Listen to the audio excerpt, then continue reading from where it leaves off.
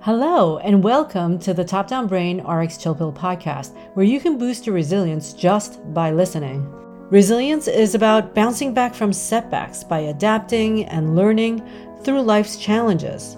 Each episode strives to leave you with an action or a meditation prescription that you can apply immediately to your life. I'm Dr. Juna Bobby. I'm a board-certified physician, and my purpose is to make the neuroscience of wellness accessible to everyday life. Because when I became a mom, I wanted to do everything possible to empower my kids with healthy mental and physical habits. I'm definitely not aiming for perfection, but I can honestly say that the mind-body skills I learned transformed my family's life. After years of training, I fully transitioned into teaching mind-body medicine, leaving one of the most prestigious private practices in New York City, so I could dedicate my time to creating and teaching the science of resilience. My almost decade-long experience teaching high-performing students of all ages at many schools, universities, including at the Juilliard Pre-College School in Manhattan, have led me to the creation of my newest courses, Plan to Soar and Soar Under Pressure. These are hybrid coaching and self-paced digital courses to make my tried and true courses widely accessible. They're available for partnering schools, organizations, and online for individuals on topdownbrain.com. A portion of all proceeds go to those students in need. I'm so grateful to have Angela Duckworth as my guest on this podcast. You've probably heard her name before because her TED Talk is one of the most watched TED Talks of all time. She is also the author of the well-known book on grit, the power of passion and perseverance. She's also actually brilliant, personable, and generous.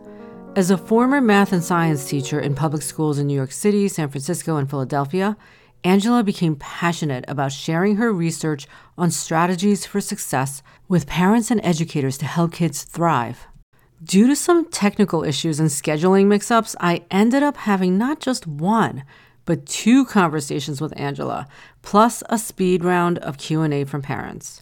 So I really lucked out. Anyway, the topic skipped around a bit, so it kind of made sense to split it up into 3 parts. This is part 1, where we talk about evidence-based parenting that supports kids' growth and grit. Hi, Angela. How are you? I'm good, thank you. Thank you so much for being here today. I'm so happy to be here. I'm happy for this conversation. So, Angela, I was listening to your podcast, No Stupid Questions, which you co-host with Stephen Dubner, and I listened to that episode about how to raise likable kids. Yeah, I think somebody asked a question about brats, so we had to address it. And I have to admit that I really love that episode because you described me. Okay, good. Great. So if you wouldn't mind just describing what you said on your podcast about the best type of parenting according to research. Well, it's a pretty rock solid finding, I think, that parents should be supportive and demanding at the same time, which sound like they're two different ends of one spectrum. Like on one hand, you could be supportive. On the other hand, you can be demanding. And actually, for a long time, that is what parenting research, contrasted, like either be supportive or be demanding. Where is the magic spot on the continuum? But I think it's now clear that it's not two different ends of a continuum. It's actually like like if you could imagine like a X and Y axis, you want to be in the top right quadrant, which is like very demanding and very supportive.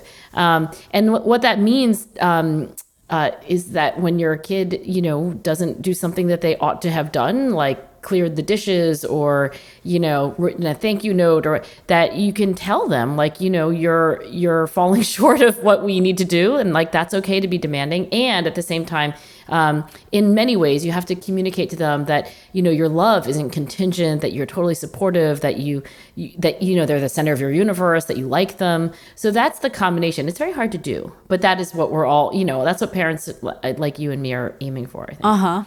I am still honing these behaviors and it's always a work in progress, but yes, that is my parenting style. And another thing you said that really resonated with me was that was when you said that we really need to respect and honor their opinions and likes and dislikes. Support usually actually can be like sort of disaggregated into both being warm and loving, like, oh my gosh, you're so wonderful, and respect. So, and respect for their autonomy. So if your kids, if they're of a certain age, have different political views than you do, or, they have, different desires for what they want to do for their career or for their extracurriculars, respect for autonomy means that you don't just impose your views on them. And having grown up in a, Chinese, American family, my parents are both from China. The idea that kids would be able to have their own opinions and values and preferences, it was actually it was not the way my parents were raised, I think, but it's the way I'm trying to raise my own kids. And that includes who they want to date too, right? Yes. Or marry. Yes. And I married a white guy. So whatever. Yeah. So there are all these, things that I think are frankly hard for a lot of parents to really give their kids autonomy. My parents, by the way, got much better, I think, at much better as they got older and wiser, right, about how to give their kids more autonomy. I think it's also really important to be consistent, right? Having consistent parenting styles and expectations. Yeah, it's about consistency. It's also not about perfection. I mean, I don't think we need to model for our kids that we get everything right, which I know most parents are like, oh, I'm so far from perfect. But I think it's okay to feel okay about that, right? Like, if your kids, go to bed at night thinking like, my mom and my dad love me, they respect me, and, they want me to grow. Like, they don't want me to like, just, I'm not perfect. Like I'm still evolving or whatever language they would use, then I think your kids are going to be fine. They don't have to go to bed thinking like my mom and dad are perfect and they said everything right today. And it's never too early to admit to your kids that you're human and not perfect. Yes. Yeah. Never too early, never too late. And what about your daughters? They're so sweet. When I saw them jump on and introduce you, I mean, I have a 16-year-old. They can be sweet. Okay. Daughter. So we have teenage girls in our house. They're capable of being sweet. I think the pandemic is wearing on all of us. We're all ready to not be quarantining together. And are you teaching them about grit all the time? Like I'm always teaching my kids about resilience. I think they, it's interesting. Like my daughters have both actually said to me that there's a lot of pressure in this house, right? Like to achieve. And I said, like, why? Like I literally don't even ask for your report cards. Like I've never said like you, but it's so implicit, right? It's just, like how could you not feel that pressure? Like my husband and I work really hard and we're, not really relaxed people. We don't chill out that much. We don't like hang out that much. So, I think I'm teaching them through example and yeah, I think I am sometimes like dropping little mini lectures, like when they were little learning to practice piano or what, like they were informed of the research on like different kinds of practice and what kind of practice is most effective. So yeah, I guess you could argue that I'm teaching them. My high school senior is finishing out her remote senior year, or will start her remote senior year, I guess. We'll see what happens by the end of the year. And and then I'll be an empty nester. One of them's in college already. One of them's going to college, and the other one is, yeah. Wow, where's she going? She's going to Harvard. So my son is there. So they can hang out. Or not hang out. I don't know if no one's allowed to hang out. Okay, well, congratulations. Are you happy that she's there? So she's obviously a high achiever. I'm sorry to tell you. But yeah, I guess I'm happy. There's nothing wrong with being a high achiever. I'm sorry. No, I don't think there's any apologies for that. Yeah, she's great and she's very intense and she's really passionate about, 18-year-olds should be given a lot of freedom to change their minds and change their direction, but she's currently very passionate about kids and education and public education. So wow. I'm really excited. She is taking a class this fall from the person who was, among the most influential in my education. So the person that her name is Kay Merseth. I took her class as an undergraduate, Kay Merseth, and I took her class and I was like, education. I'm going to do education. Like I'm going to start. And now my daughter's taking her class. So it's nice to come full circle. Wow. They're pretty, I think they're both trying to figure out, different things. I think the younger one wants to figure out what she's interested in. I was just talking to her this morning at breakfast, and I said, your age, it's really rare to like really have very specific and narrow interests. Like it's not developmentally typical to like know what you want to do. But some people do, right? It's absolutely, some people do, but I just want to say, like, out of 1,000 kids, how many kids know when they're 17 what they're going to be doing when they're 37? It's just like, 17-year-olds shouldn't feel like, oh no, I don't know what I'm going to do. Like that's not, that's not what your job is. Your job when you're 17 is to be sampling a lot of things. And everything you do, I think you should try to learn the most and do as well as you can, but I don't think you should think like, oh gosh, I don't know what I'm doing with my life. You're 17. Of course you don't know what you're doing with your life. Yeah. My next question for you, Angela, is something that's on my mind and a lot of other parents' minds. You can ask me anything you want. If you had to pick 3 top traits that you would want a teenager or a kid or anyone for that matter to have in these challenging times that we're in right now, what would they be? Which overlaps with the other question of what components of grit do you think are the most important? For example, grit has components of, let's say, curiosity. And in your book, Grit, you talk about passion and purpose. And what about humor and compassion? Yeah, I mean, I think that maybe I'll broaden your question to character, right? So it's not a word that everyone loves, but I think, when Aristotle and Maria Montessori and Martin Luther King Jr. used the word character, I think they meant it broadly to be, the person that you show up in the world as, and like everything that you think, feel, and do that benefits other people at least as much as it benefits you. So if I broaden that out, then it's not just grit. So like maybe I'll give you my 3-part answer for like how to lead a good life, at least according to the scientific research that I know about. So one is, I'll just start with the most important, I think, is that I do think you have to have strengths of heart, right? And these are character strengths that you could pick which of these, like, you really want to make yours, but gratitude, kindness, generosity, social intelligence, but they're really about like connecting with other people. So if you want to lead a good life, I think absolutely you have to have a way to connect with other people in a way that clearly puts them first. The second thing is strengths of mind, like curiosity, like you said. Also imagination and creativity, intellectual humility, decision making. These are all like, mental strengths that I think you have to find a way to like always have a fertile learning, open mind. And then the third thing is what I study, and I kind of gave them to you in the order that I even think that they're important, right? Like heart, mind, and will. The things that I study are like delayed gratification, self-control, goal setting, planning, grit, optimism.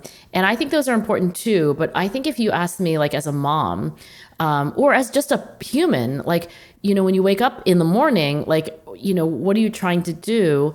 What do you want your kids to try to do? Like, I hope they spend every day in some way exercising a strength of heart, a strength of mind, and maybe in bronze medal place, a strength of will.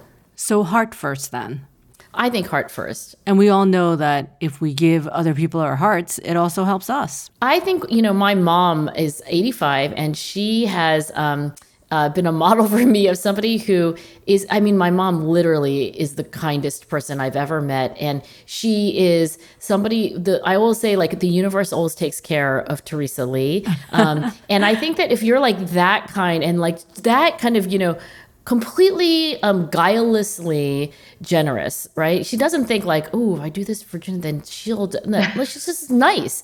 Like then other people will, and they always have like rush to take care of you. So I think when you are somebody who has like a lot of heart, I don't want you to be a doormat, right? And I think a lot of us can be almost like martyr-like sometimes, but I think in general it's a good rule to like live life and like and help other people, and like you don't have to worry about yourself. Other people will take care of you. So it sounds like she had that amazing, boundless, giving kindness without any sort of resentment. Where do you think she got this? Such a good question.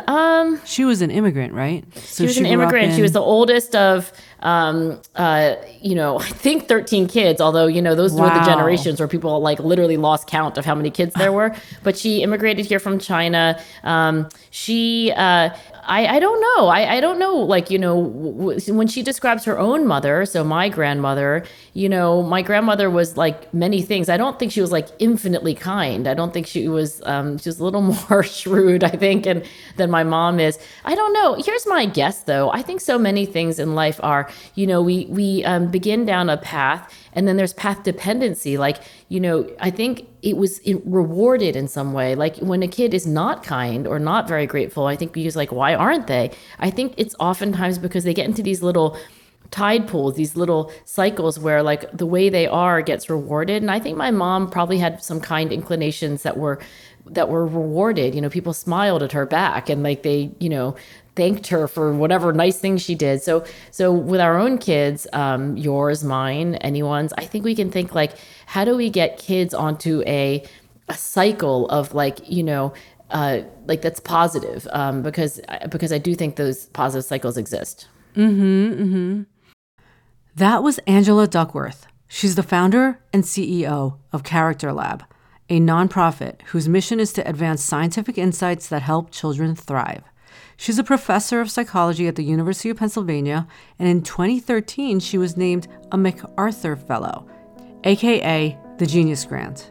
I learned so much from this conversation.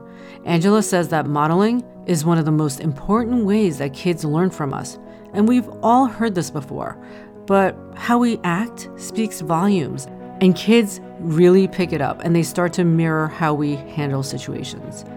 How we handle setbacks and failures, how we manage our emotions. But it's not what you might be thinking. It's not that we don't show our vulnerabilities. It's that they know that after the storm, after we cry or shout or have our little breakdowns or big breakdowns, that we can say we're sorry, that we can share what we learned from our difficult experience, and that they can see us get back up, even maybe to a level higher than before. That's modeling resilience. We're all humans with emotions and we make mistakes. The most important thing to model is that we can move forward, even with all our imperfections, and that in the next moment or next day, there's always another chance to do things differently, with a new curiosity and the joy of learning new things. Angela shares research-backed advice for parents and teachers in her tip of the week, so sign up to receive it in the links below. You'll also find links to her website, her TED Talk, and to her podcast, No Stupid Question. Tune in next Sunday for segment 2, where we talk about some of the things that really inspire Angela. In the meantime, go to topdownbrain.com, where you can sign up for our newsletter and get extra tips on resilience and peak performance. So please rate and review our podcast, and most importantly, share it with anyone who needs an extra boost of resilience. Until next time, wishing you and your family wellness.